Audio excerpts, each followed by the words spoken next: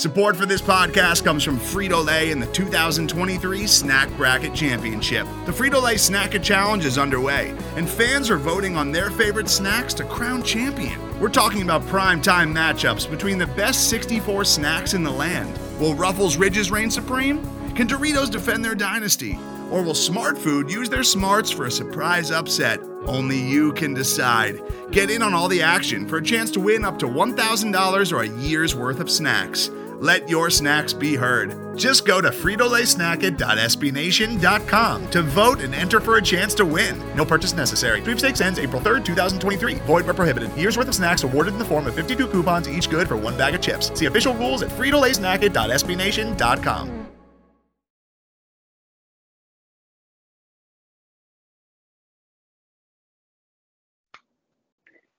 Hello, everybody, and welcome to another edition of The Only Podcast. I'm your co-host, Austin Smith, joined as always by your other co-host, John Kirby.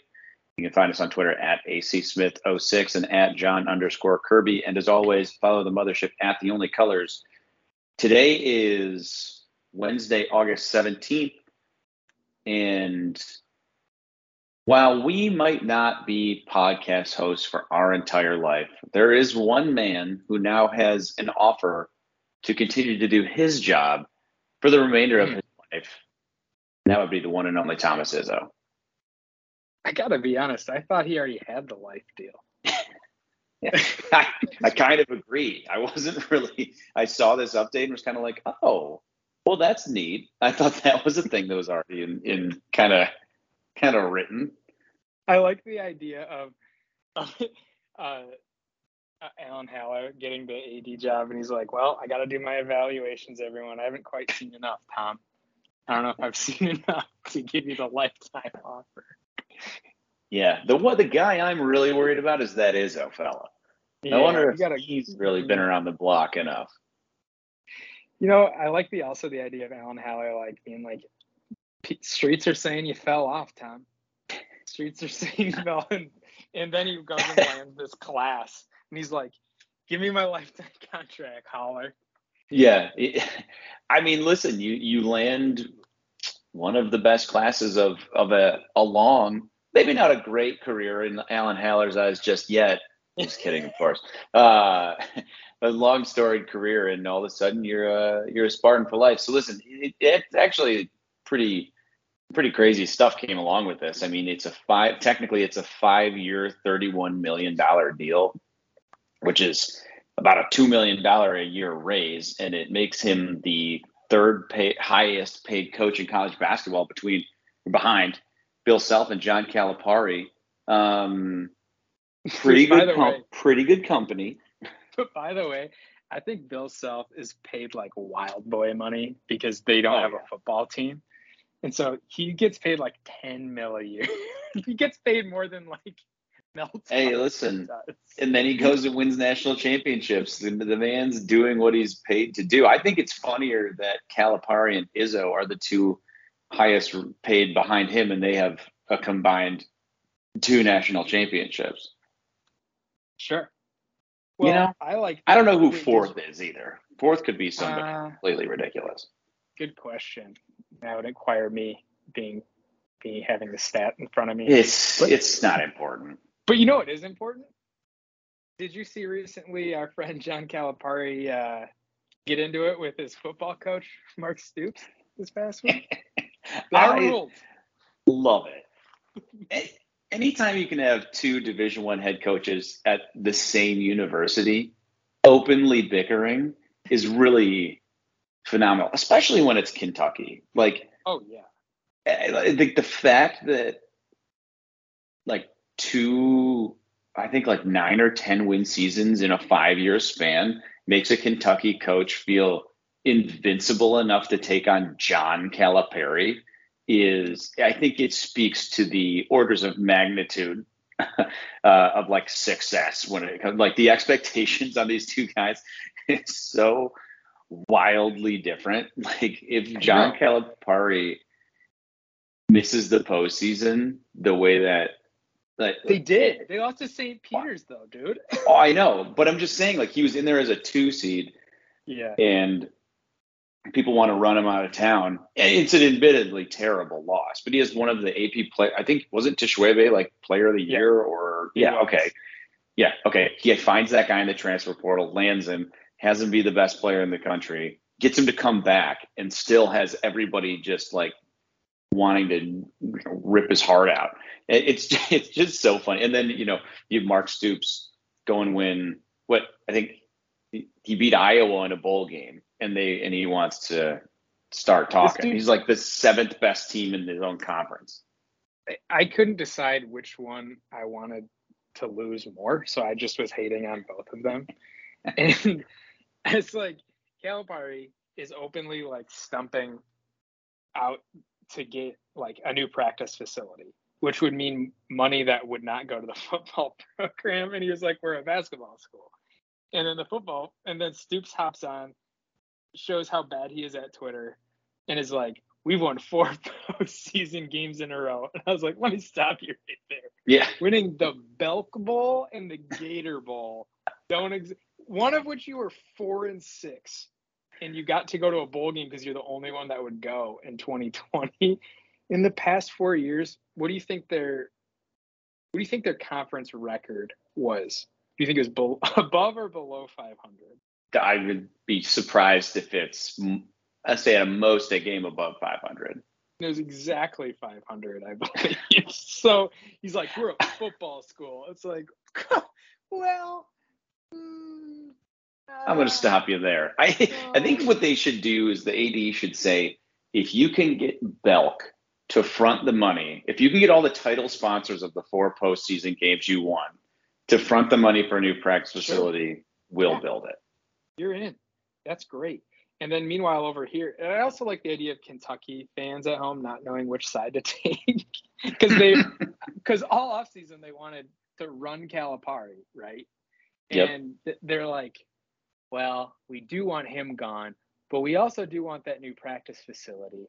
But we also want to be taken seriously in football. They just didn't really know which side to take. It was pretty beautiful. So be thankful that Mel Tucker and Tom Izzo are in lockstep here. Yeah, it's a beautiful thing to have them be so close to one another. It's really pretty wonderful. And then again, this is maybe the millionth example of why, while people might not like billionaires in general, not going to wade into those waters, when they are alumni and huge fans of the sports teams at your school, it's a good thing. Yeah, that's about the only good thing. But yeah. Yeah. Well, I am willing to put other things aside in order to simply enjoy that. And I'm willing to overlook a lot of things. Maybe not live tour level things. I'm not going that far, but I am willing to overlook some things in order to have them benefit my school. Well, and then you think about it though, like MSU was able to land a couple guys that are going to be starting on the football team this year because of the basketball team opportunity. Malik, absolutely, Keon Coleman. I don't think they come to Michigan State if they don't have that opportunity. Now, I don't know if they'll continue playing basketball. They probably shouldn't. Yeah. But the idea that it was an opportunity was the reason they both chose MSU. And like we talked about, one's going to be, a starting wide receiver. The other's probably going to be starting tight end potentially. So you got to like that. You got to feel pretty good. It's not just off the field; it's on the field, in a core impact. It's really, I think between those two, I don't think there's any way Keon Coleman comes to Michigan State if he's not getting the chance to be full Keon. I mean, I love this guy. So he's one of my favorite players to come through in a long time. And only just from a personality perspective, nobody. I don't think I've ever heard a player believe in themselves the way Keon Coleman believes in himself. And at this point, it's hard. It's hard to argue. I mean, this dude averaged 40, 15, and 15 in basketball in high school. He's like, I think I could probably cut it somewhere playing this sport, which I get. And then in football, I mean, he's making an immediate impact Maybe not this massive impact in year one, but he's going to be a surefire starter in year two for a unit that lost one guy.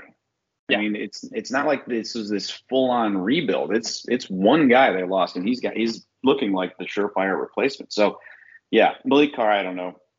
I like Malik Carr. Who knows? But Keon's going. So Keon's playing. Period. Can I put you on the spot about Keon or just in general? One of the things I think people enjoy the most about him is that he is reaching like folk hero status. Yeah. In that, it's like a little Uncle Rico-y, but it's also like he's ours. And I don't know how many times MSU has had a folk hero. The last one I can remember is Damian Terry. And no, I'm serious, like where everyone before he was playing, right? Like everyone was like, this is the guy, right? Like, oh, sure. He Team Terry, right? And he can run the option, and he and Delton Williams went to high school together. There was just a lot of talk and build up, and it just didn't work out. But I think that's also why it's fun is for Michigan State fans is we don't have, unless I'm misremembering, we don't have folk heroes often. Whereas at schools, I mean, the closest one we all know is Michigan, they have 2 a year. And it's exhausting, right? It's like you can only compare people to NFL players. It becomes a joke. But like if it happens once a decade, it's kind of a little more fun in my Are you saying the Cade McNamara Patrick or the JJ McCarthy Patrick Mahomes connection I saw might be a bit of an overreach? Is that what you're saying? Right, that it was right there next to and then Joe Milton was Cam Newton, and then Jake Rudock had some Manning in him, I believe. Like it's like, can we stop? Like just like it's not fair to the kids. It's so funny though. It's so funny. But the difference here is like I don't think anyone compares Keon to anyone. Keon is like a little like Deion Sanders in that he would be like any comp you give me is not good enough. Keon one of one. I mean he's one of one. If you ask Keon if he could beat himself in coverage, he would like freeze. He would malfunction. He'd be like the only one person that can beat me is me. I don't know who guards you on the court. Me. I in terms of the folk, that's such a good question. Like I almost think that we gravitate towards guys like I don't know. Like my folk hero is Connor Hayward. Like kind of like that's a little my different. Fun Trevin Pendleton. You're seeing I have a very real type. But like Connor Cook kind of became this folk hero because of what he accomplished. But in terms of like before they actually achieved anything, I think Messiah DeWeaver probably falls into that bucket. The name alone, the name was the name was so good. Oh, it's such a missed opportunity. I hope he's doing well. I think Malik McDowell was probably like that once upon a time because he was just massive 5-star get. Mm-hmm. But the examples are slim. I can tell you one that is still going to hurt, but it's topical because we talked about Kentucky. I think Keontae Goodwin would have been. Oh.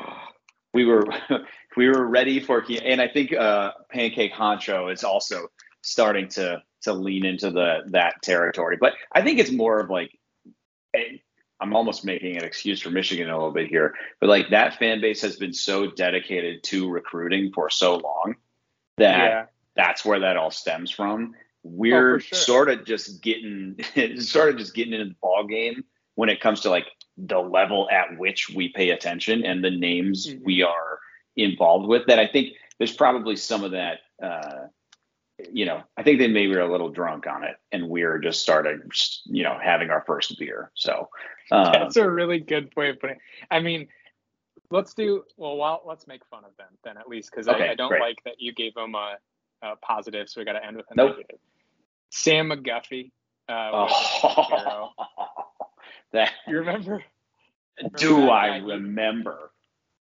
That was like prime me. That was like my prime. That was when we were in school. That was like prime Michigan hype train. That was Rich Rod hype. Yeah, give the people who may not know a little background on Sammy McGuffey. Oh my God. I mean, he was a huge recruit. So like according to the recruiting services, I think he was kind of like unanimous top 10, 15 neighborhood. I mean, maybe a little lower, I suppose. But I don't even huge. think he was. He was like 5'8" though. That was the big thing. Well, he was like a 5'8", like little scat back, white running back from like Oklahoma or something like super random.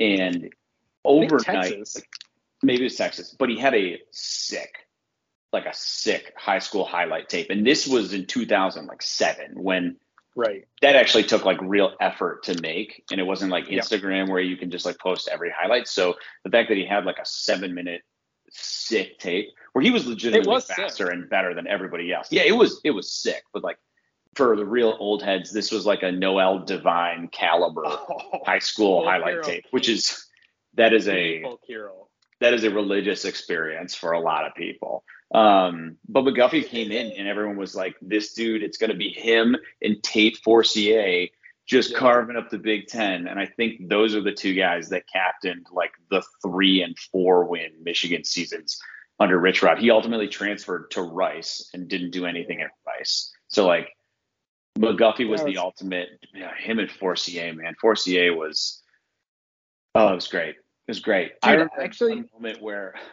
I have one quick aside. Yeah. It was, I was in school and I was me and a couple other Michigan State guys and we were at a party and not to brag. And we said something about, hold on. Hold on. I got to find his name. There was something. Oh yes.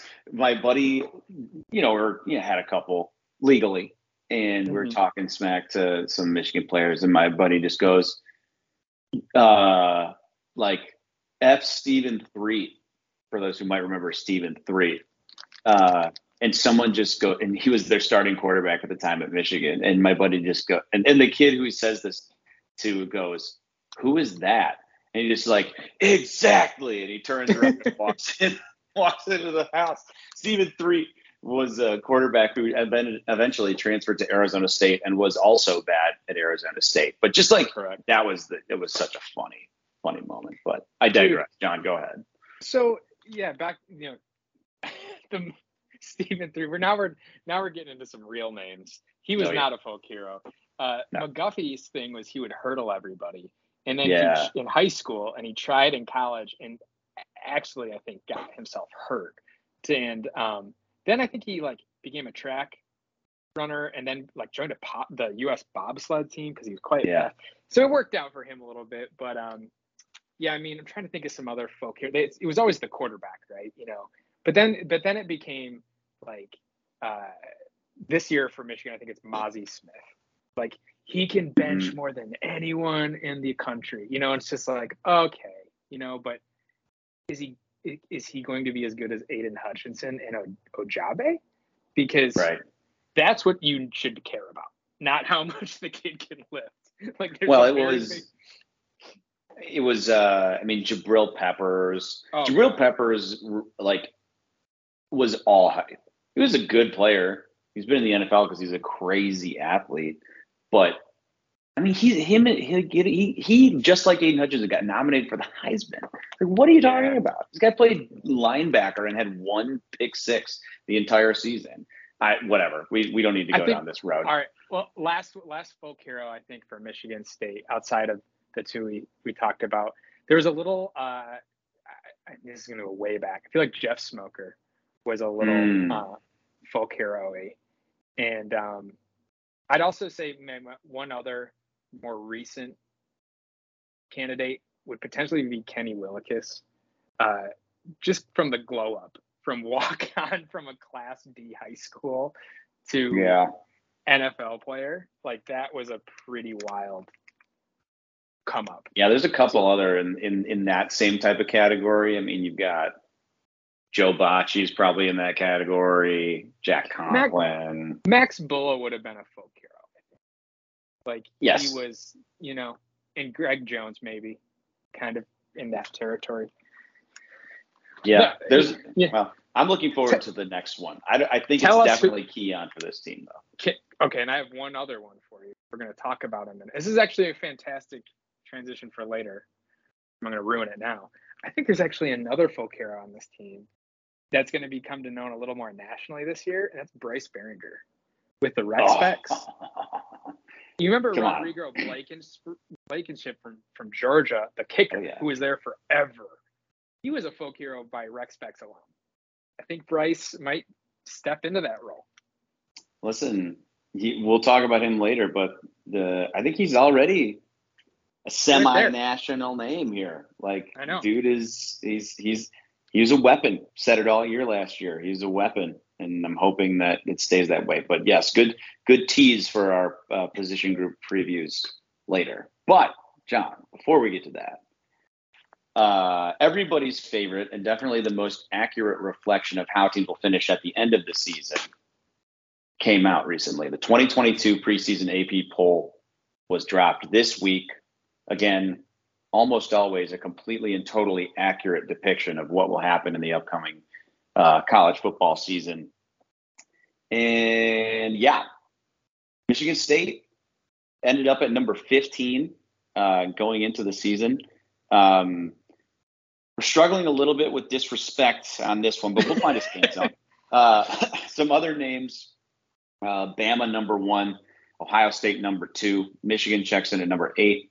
Then it's MSU at 15, Wisconsin at 18, and that's your entire Big Ten top 25 list there. Obviously, Bama aside, they're not, they're obviously number 1 and they're not in the Big Ten. Other interesting names of note here: Iowa, Penn State, Minnesota, and Purdue, all inside the top 35. Iowa at 28, Penn State at 29, Minnesota at 32, Purdue at 34.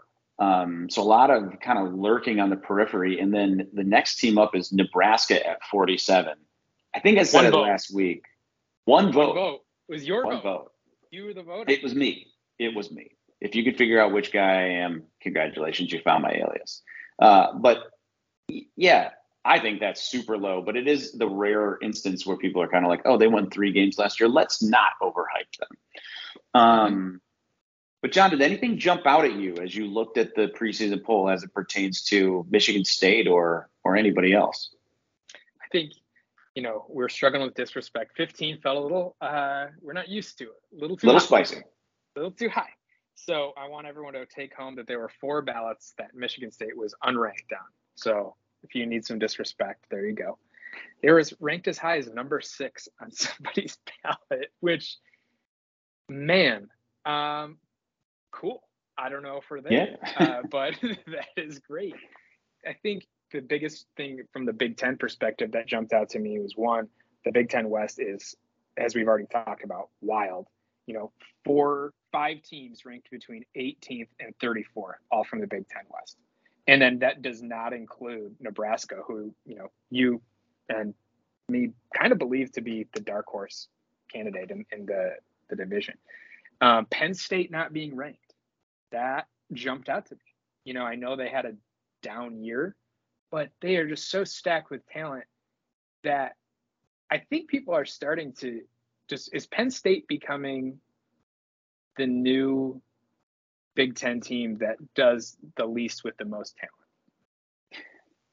I mean, it's hard after what Michigan just did and got off the schneid. I mean, yeah, I don't think that that's an outrageous thing. And I don't think it's crazy it's them and Nebraska. Those are the 2 teams. Sure, those are 2 teams that are loaded with talent. But Penn State is one of the 12, 13 most talented teams in the entire country. They have they have a senior, 5th-year senior quarterback coming back.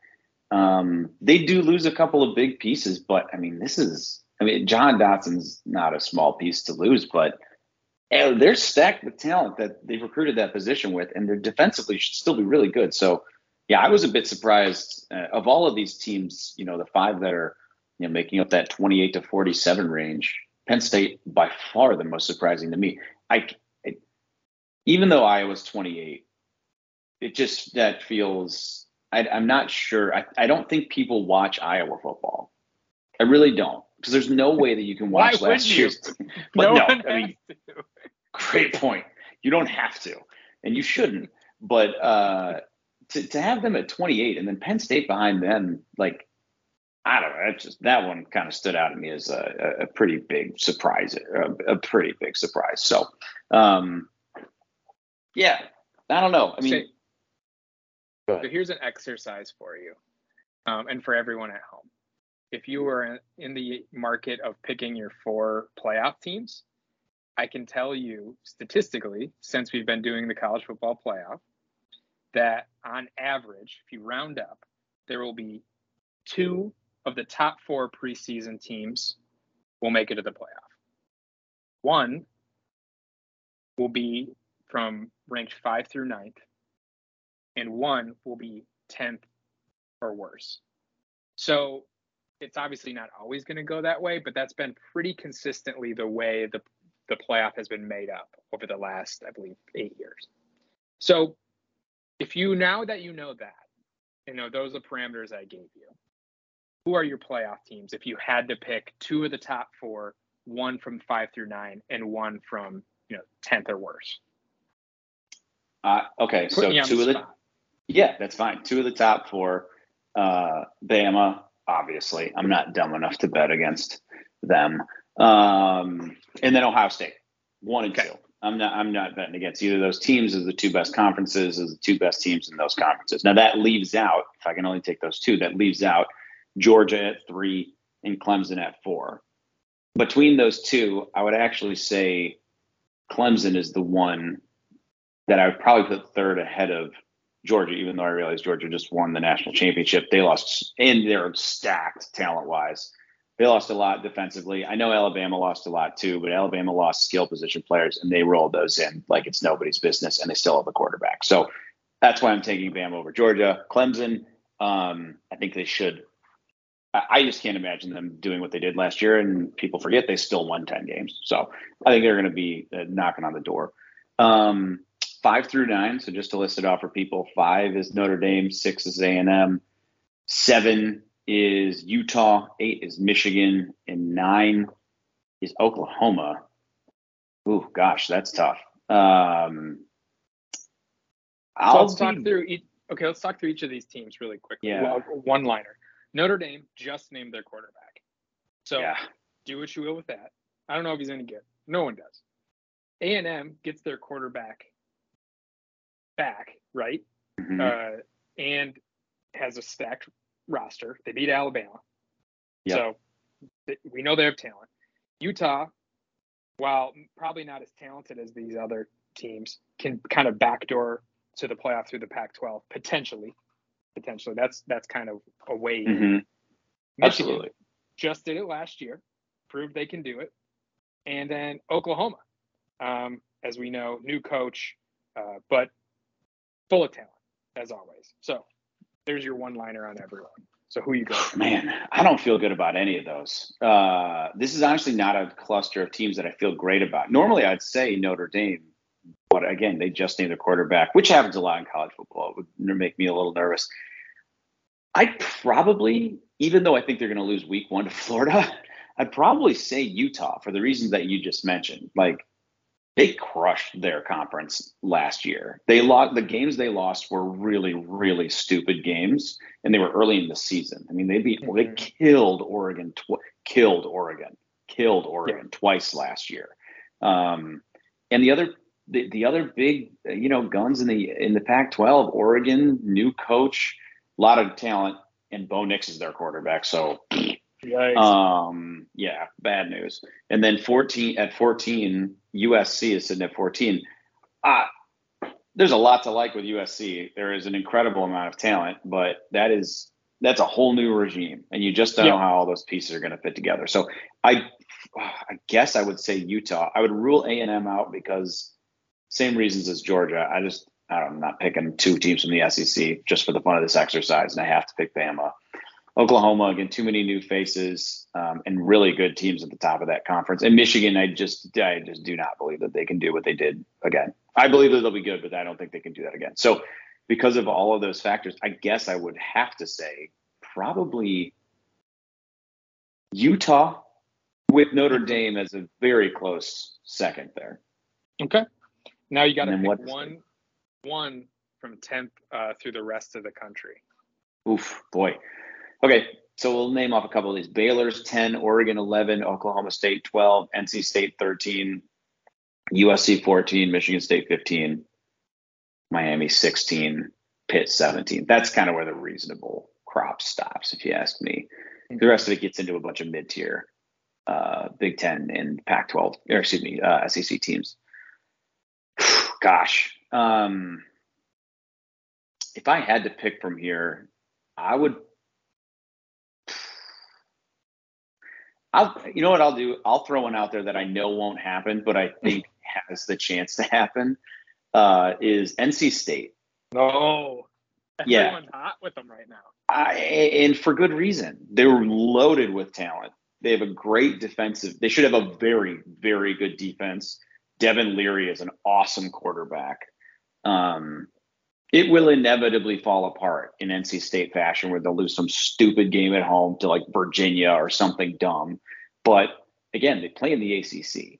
If they could beat Clemson, which doesn't seem outrageous given what Clemson looked like last year, yeah, the conference is theirs. I mean, I'm not. Pitt should be competitive again. Keaton Slovis from USC transferred there. He's certainly decent, but Wake Forest, Sam Hartman is now, we don't know how long he'll be out. That's a huge blow to that conference. So you just don't know. I'll throw one more in there for people, and I'm going to stay in the state. Nobody's talking about North Carolina. I think everybody feels burnt by them from last year when they had all the hype and Sam Howell kind of let everybody down. But they, aside from Howell, did not lose all that much talent. And that is a surprisingly talented roster top to bottom. Like they've consistently gotten good recruiting classes and, a couple 5-star players along the way. They've got a wide receiver in Josh Downs, who is a superstar. Whoever their new quarterback is going to be I think it's Drake May, was a previously highly rated recruit. If you're picking somebody like super dark horse outside of the top 25, I don't see them. I'm looking at the composite right now. I don't think I see them on any of these top 25 lists unless I'm missing them somewhere. Again, I don't believe in ACC football just as a standing rule. So I think they could surprise. And the one team I'm leaving out that like people are going to say, oh, you're talking about the ACC is Miami. The ultimate, I'll believe it when I see it team. Like, maybe. I mean, like people really like Tyler Van Dyke, but I'll buy that when the U is back and it's 9 games into the season instead of 2 games. Then you might get me. Sure, I like it. So you were on record, man. Picked a fun outsider. To recap: NC State, Utah, Ohio State, Alabama. I mean, only because you put those parameters on me, but those, from that group,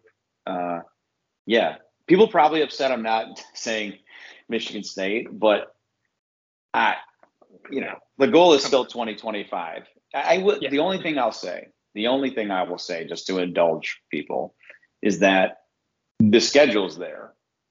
I mean, if you manage to go kind of the same recipe as last year, if you're aside from Purdue, like going into Purdue, we were looking at it and saying, if your only loss on the year, you're sitting at 11-1, and your only loss on the year is to Ohio State, and Ohio State's undefeated and wins the Big Ten, I think given how difficult the schedule is, Michigan's on there, Penn State's on there, Washington, I think is a sleeper is on there. I mean, like there is they're in. You're 100%. Right. So the path is there. It's just, it's a narrow path. We'll put it that way. And you know what your reward is? Because they wouldn't match you up with Ohio State. Yeah. Oh, great. We get to play Bama. That'll be awesome. So do you really want to do? You know what? I think the Peach Bowl again sounds lovely. Love me some good peaches. I think a Peach Bowl matchup with Oklahoma State sounds fantastic. Yes, that would be wonderful. Speaking of Oklahoma State, so I'll do it really quick. Alabama and Ohio State are mine as well. Alabama returns the best defensive player and the best offensive player in the country. So And they were the runner-up national champions in a year that they were reloading. So that's pretty cool LOL. for them. Ohio LOL. State, they have. I think last year was a wake-up call to that program. 11-2 was a failure of a year, and they lost to Michigan, and they've had to live with that for a year. Do they bounce back? I don't know, but I think they have certainly the opportunity in front of them, and we'll know right away in week 1 because they play Notre Dame right out of the gate. Yeah. And so, I think we saw Ohio State struggle early a couple times the past decade. You want to get them, you get them. Virginia Tech beat them the one time. Oregon just beat them. That's when to do it. The difference here is Ohio State is returning potentially, the best offense this side of Bama in the country. The best wide receiver room, Trevion Henderson and C.J. Stroud. It's like they all know they're not new anymore. So that's where Notre Dame, I think, probably can compete almost athlete to athlete, but it's going to be tough because I believe that game is at the Shoe. Yeah, it is. And then, so those are my two, because even if Ohio State stumbles there, I think they can run it off and still make the playoff. I guess the first 5 through 9, actually think my team might be Notre Dame. And because I think they've stacked enough classes and we've seen them get to a playoff without like a stud NFL quarterback, it just doesn't work out once you get there, right? That's always been their biggest problem. And, I think we'll see if they can hang with Ohio State without an NFL quarterback. I have no doubts they can walk through the rest of their schedule and walk to a 1-loss. It's hard to keep Notre Dame out of the playoff with 1 loss at Ohio State. And then, so they're my third, and I guess the fourth would be Oklahoma State. I think they've gotten lost in the wash. I think they beat Oklahoma last year. They came within, if you remember the Big 12 championship game, it came down to the final, essentially, play of the game where Oklahoma State was down 16-21 with the ball on the 3-yard line, 4th down with under 20 seconds left, and it was a race to the pylon, and the kid was inches short. They win that game. It's a whole different ball game. They had 1 loss on the year, I believe. I have no idea how that guy didn't score, by the way. It's one of the most physics-defying clips you will ever see in your lifetime. It was like somebody used a genie wish that he wouldn't score in that, because that's the only way, right? And so, but I mean, this year sets up well. Their off-season, their non-con tough game is home against Arizona State. Can't be too. Then they play their first big test is at Baylor, who I think people are a little too high on. Agreed. I think they had a really nice year last year, but I just don't know if they're quite there yet. And then the Big 12 kind of sucks. So they play at Oklahoma, but I think you have an 18th year coach at Oklahoma State and a first-year coach at Oklahoma. So that, to me, especially after coming off a win the year prior, is advantage Oklahoma State. I don't know if Oklahoma State runs the board because they're always good for a stupid loss like to Iowa State last year or something. Probably will lose at Kansas State in my head. But, a 1-loss Big 12 team with a win against Oklahoma and at Baylor, you can make a case that they should be the 4th team. So they're my 4th. That's a very NC State pick of you. I appreciate you really acting in solidarity with me there to pick somebody that we know it won't happen for. Won't happen. But it would be fun if it did, and you can at least convince yourself there's a train of logic that can get you there. I mean, it's the Big 12, so I guess it's the land of everything being possible. They all kind of stink. So that's the better way to say it. They're all kind of bad. Same with the Pac-12. So, all right. Don't you love college football? It's kind of the best, man. You can get a Final Four banner and be bad. It's pretty cool. Moving forward, should we do a position preview or should we take a commercial break? Let's take a quick commercial break and then we'll come back and do the preview. All right. 3, 2, 1. Today's episode is brought to you by Cars.com. With over 2 million vehicles and 50,000 more added every day, Cars.com will match you with the perfect car for you, your budget, your life, your style. And if you're ready to say goodbye to your current car, Cars.com will get you an instant offer to cash it in. Just start by entering your license plate and get matched with a local dealer who will write you the check. So whether you're looking to buy or sell, just go to Cars.com. It's magical. Now we're back. All right. Continuing on in our yearly series of position previews, this week we'll be talking about the secondary and the specialists. John, do you want to lead us off? Sure. So I want to say someone wrote this article for the Mothership, The Only Colors, and I love this line. And it's a Judd Heathcoteism. There's good news and bad news. The good news is everyone returns. The bad news is everyone returns.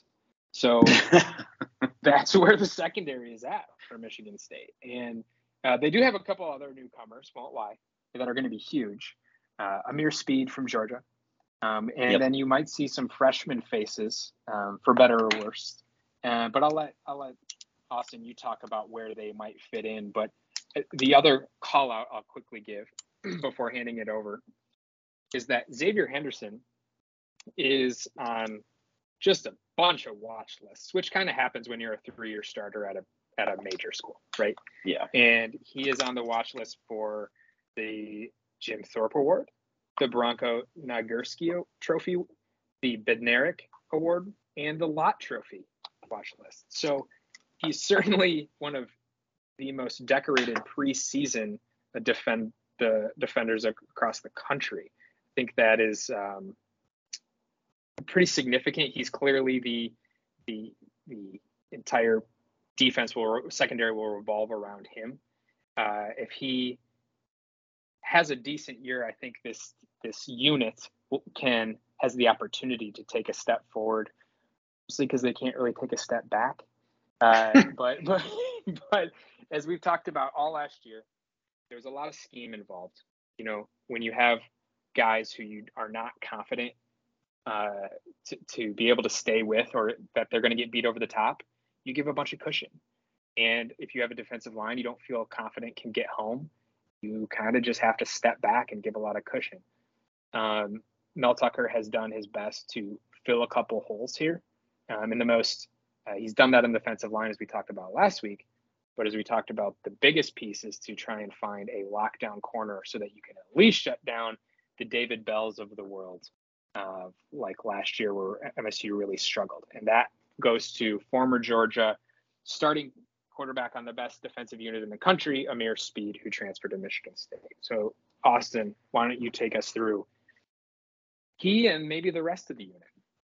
Yeah, it's you made some really good points along the way there, John. Like you said, the Heathcote saying, very apt here. Everybody's back, but also everybody's back. But it's not news to everybody that this was a horrible unit a year ago, one of the worst in the nation, according to some metrics, the worst in the nation. I don't think that is necessarily a reflection of the talent that exists on this group. We're not talking about a bunch of walk-ons. We're not talking about a bunch of nobodies that didn't have offers from other places. This is a very well-regarded group. To your point, John, it may have been more the vibe. The pass coverage in general is typically either it's its own standalone talent, but it's a byproduct of pass rush, and on top of that, scheme. This team's whole idea last year was to allow for cushion, give up the short-ish gains, and just rally and make tackles. I think that in part was because they didn't trust the defensive line to get home and didn't want these defensive backs trying to cover and press man for 5-6 seconds at a time, which doesn't sound like a long time, but is an eternity in the world of football. And in order to kind of thread the needle here, I think there's two parts to the actual players that are coming back that are kind of important to look through. There's the returning talent. So 4 of the starting 5 defensive backs, we talk about how this is either a 3-3-5 or a 4-2-5,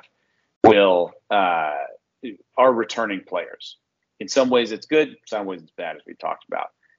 Good news, you bring back your best corner, which is Ronald Williams. We really saw him start to come to life, the Bama transfer, towards the end of last year. You bring back what will now be your nickel back in Chester Kimbrough, which is a really interesting positional move. This is where we talked about it last week. Darius Snow prior was kind of at this position. Not as much of a coverage guy, which I think we saw lead into some coverage issues down the field. Kimbrough struggled on the outside with bigger receivers. As a compromise, you move Snow down to linebacker, you move Kimbrough out into the nickel, where actually more inside to the nickel, where he's going to be kind of covering those slot receivers, typically a smaller guy, more of a, maybe a better physical matchup for Kimbrough. So that is already one position that should take a step forward. Again, Williams should be able to cover the number 1 receivers.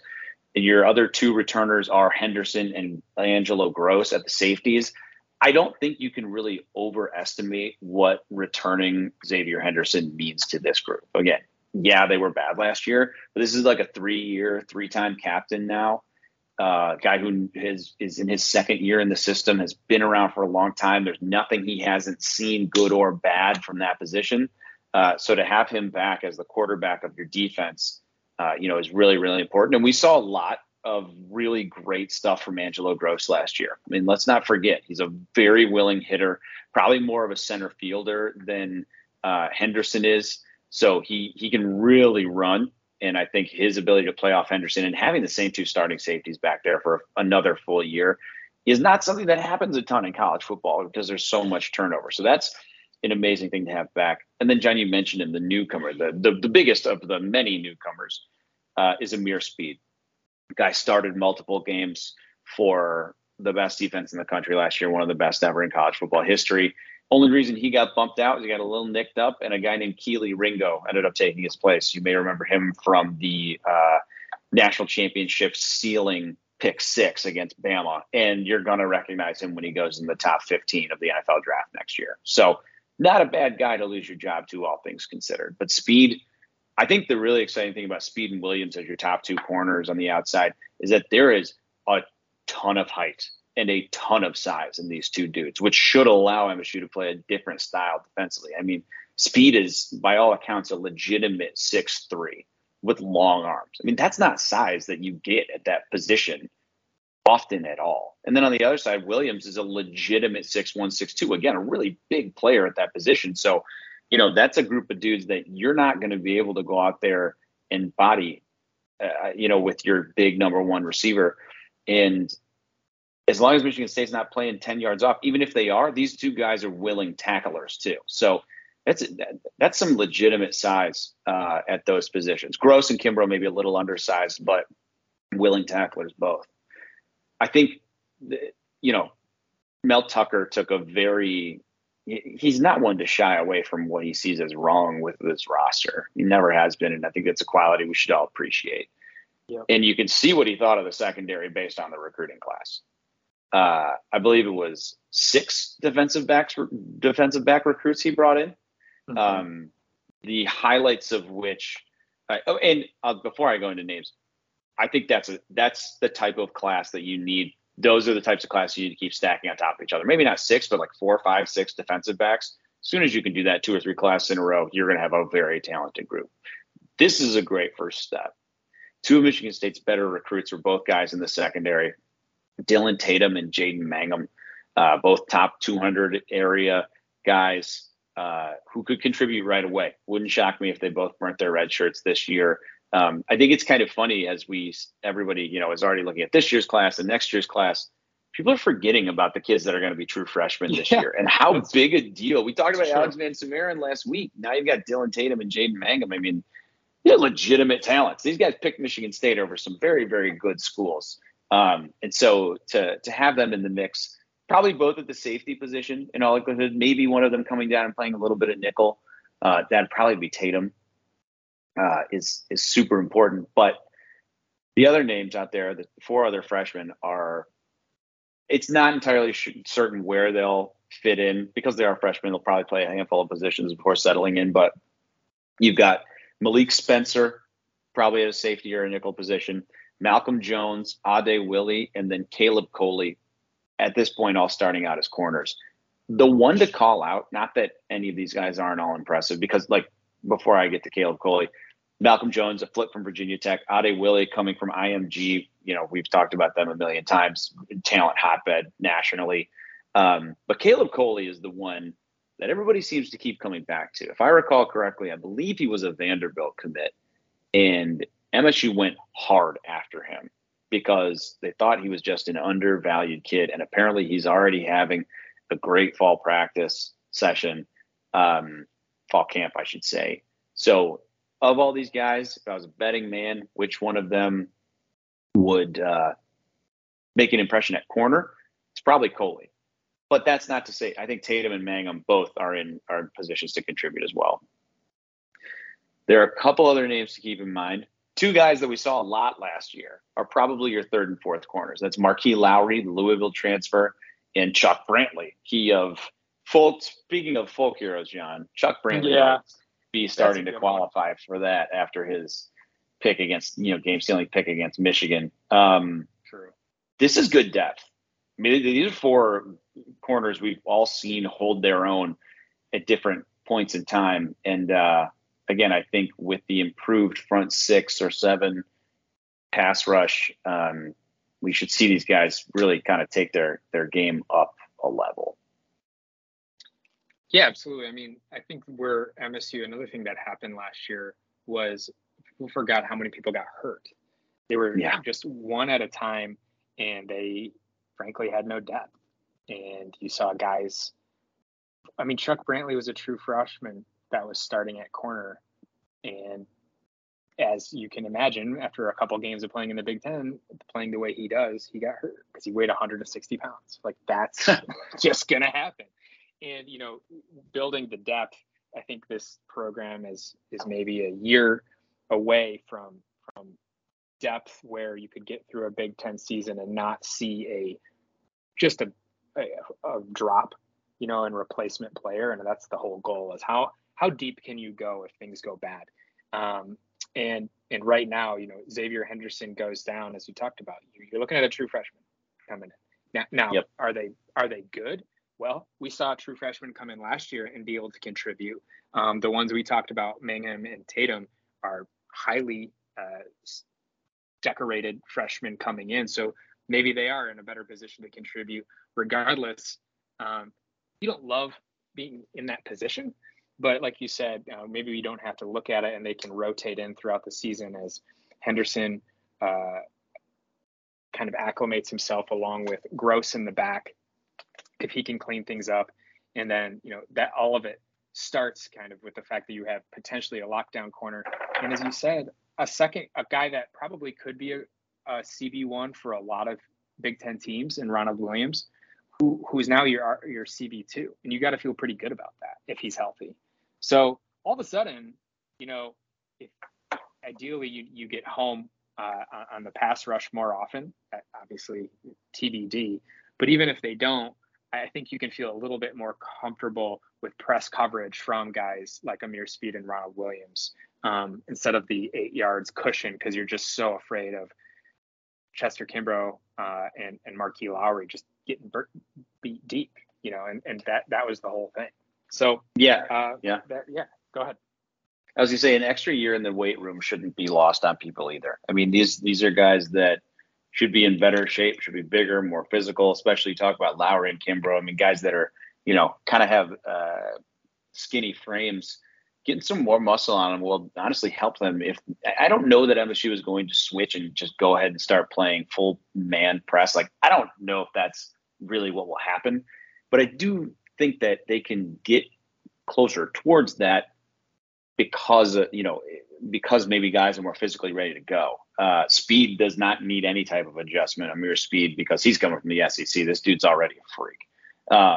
So I think that shouldn't be lost. But to put a bow on this group, like, it should absolutely be deeper than last year, and that depth comes from just keeping guys around. Henderson, Williams, both could have probably gone to the pros. How early they would have been picked, not sure.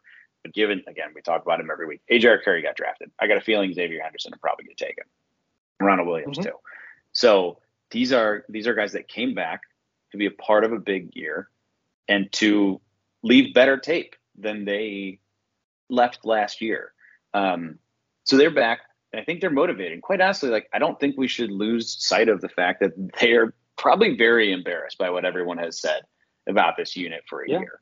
And, they're getting to take part in all the hype. They were big in certain games, and they made, Kimbrough and Brantley both made game-sealing plays throughout the season. But they're going to be motivated. I really, really expect the scheme to change. Again, I don't think they're going to go to this, hands on them at the line type of exchange, type of system right away. But it's a symbiotic relationship. Like, pass rush has to get home to help the corners, but the corners have to try and give a little more time in order for the pass rush to get home. So it's really this multifaceted, like, symbiotic relationship. And then top of all of that, I think the variety at which MSU is going to be able to attack opposing offenses, like from a pass rush perspective, is going to be super integral in having a better pass defense.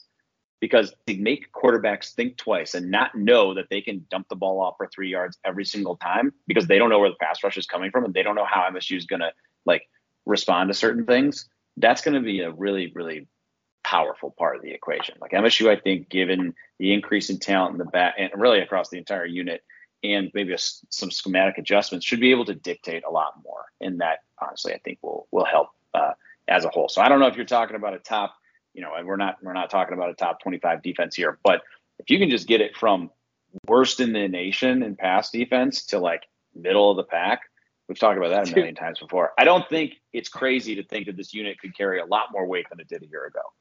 How funny is it that basically 2018 through 2020, we were like, if the offense can just be bad instead of awful, like, we could win some ball games. And then all of a sudden the other side, the other shoe dropped. So one area, let's switch to one of our favorites position groups, the specialists. There's a lot of movement, attrition. Matt Coughlin will be no longer with Michigan State for the first time in 5 years, I think. And, I think people probably don't realize how impactful he was. He was as college kickers go, he was a solid college kicker. You have to remember how bad generally college kickers are. And he was quite solid. I believe he finished 4th all time in field goal percentage. And he never missed an extra point. And no Michigan State kicker had ever done that. That doesn't seem like a big deal.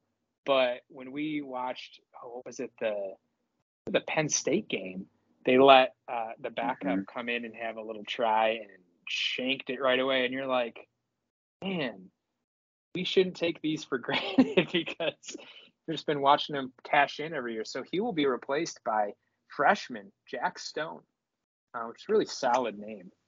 And I don't know if should be worried. I think this is one of those things where you worry when you have to. You'll know right away if you need to worry. And I don't know. There's not, the kid that's backing up is the one that missed the extra point, not on scholarship. And I think one other name to watch is, and I just put this in there because he's also listed as kicker / tight end, is Evan Morris from Ovidelcy, Michigan. I just love that we just couldn't walk away from having a specialist that was also playing tight end. It's so Big Ten, it hurts. I think in his heart of hearts, Mel Tucker absolutely hates the things he has to deal with as part of this, the leftovers of this roster. No offense to Evan Morris at all. Sure, he's a great kid. I hope if he gets called upon, performs excellently at whatever position it is he's supposed to. But Mel Tucker must hate this so much. I bet he hasn't even seen it on the roster. It makes him so upset because he is trying to recruit at an NFL level, and he's got guys that are upperclassmen, and they're just not sure if their best position is going to be kicker or tight end. Like, I don't know. This feels like a very like Minnesota problem, or like it feels like 8th grade when you're like West all right. Virginia. Well, it's like 7th or 8th grade football where you're like, all right, who can kick? It doesn't really matter what other position you play. You know, like who can kick? We need a kicker. Can anybody do this? And it's like, are we really doing that in the Big Ten? Like, we're really at that point? At the top of the Big Ten. Yeah. No, I think I honestly, at the way I had read is Evan came in as a kicker and Yes, was just so big that they were like, all right, we have our scholarship kickers. You're not on scholarship, so learn how to block. maybe you'll hit the field if on a special teams in a different way. Maybe. But I don't think kicker, like we talked about, is an area that should keep you up too late at night until you need to, because it shouldn't keep you up late until the day before kickoff when you have to realize, oh no, we have a true freshman kicker. But here's the thing: it's like how many programs are like waking up on Saturday morning and be like, well, one thing I don't have to worry about is our kicking game. Like in college, None, probably. Right. So for me, it's like just another thing that everyone's worrying about a little bit. But what we do have, as we already talked about, teased in the prior to the commercial, is actually a weapon in Bryce Behringer, who is up for the Ray Guy Award watch list, which you and I couldn't be happier to have a punter that is being nationally recognized. A 6th-year punter who wears rec specs and has a mustache is like everything. Talk about folk hero. It's everything I've ever wanted in a player ever. It's like a creative player. If we were to have done a creative player, 100%. No, without question. Without question. Yeah, Behringer is, jokes aside, phenomenal punter. They had an incredible season last year, flipped the field on teams constantly. And like, that's the type of thing that you have to do. That's the type of thing great teams.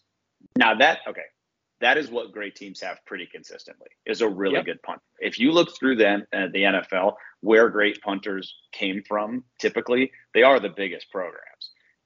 So it is a very much a weapon. And to have a guy like Behringer that can help you out when your offense is stalling out, I mean, it's not a small thing. I mean, we saw him do it in the bowl game. They pinned Pitt back several times, and Pitt's offense was scuffling. It's arguably what won them the game. They were able to put Pitt back far enough that they kept them out of field goal range and kept, them from digging the hole too deep.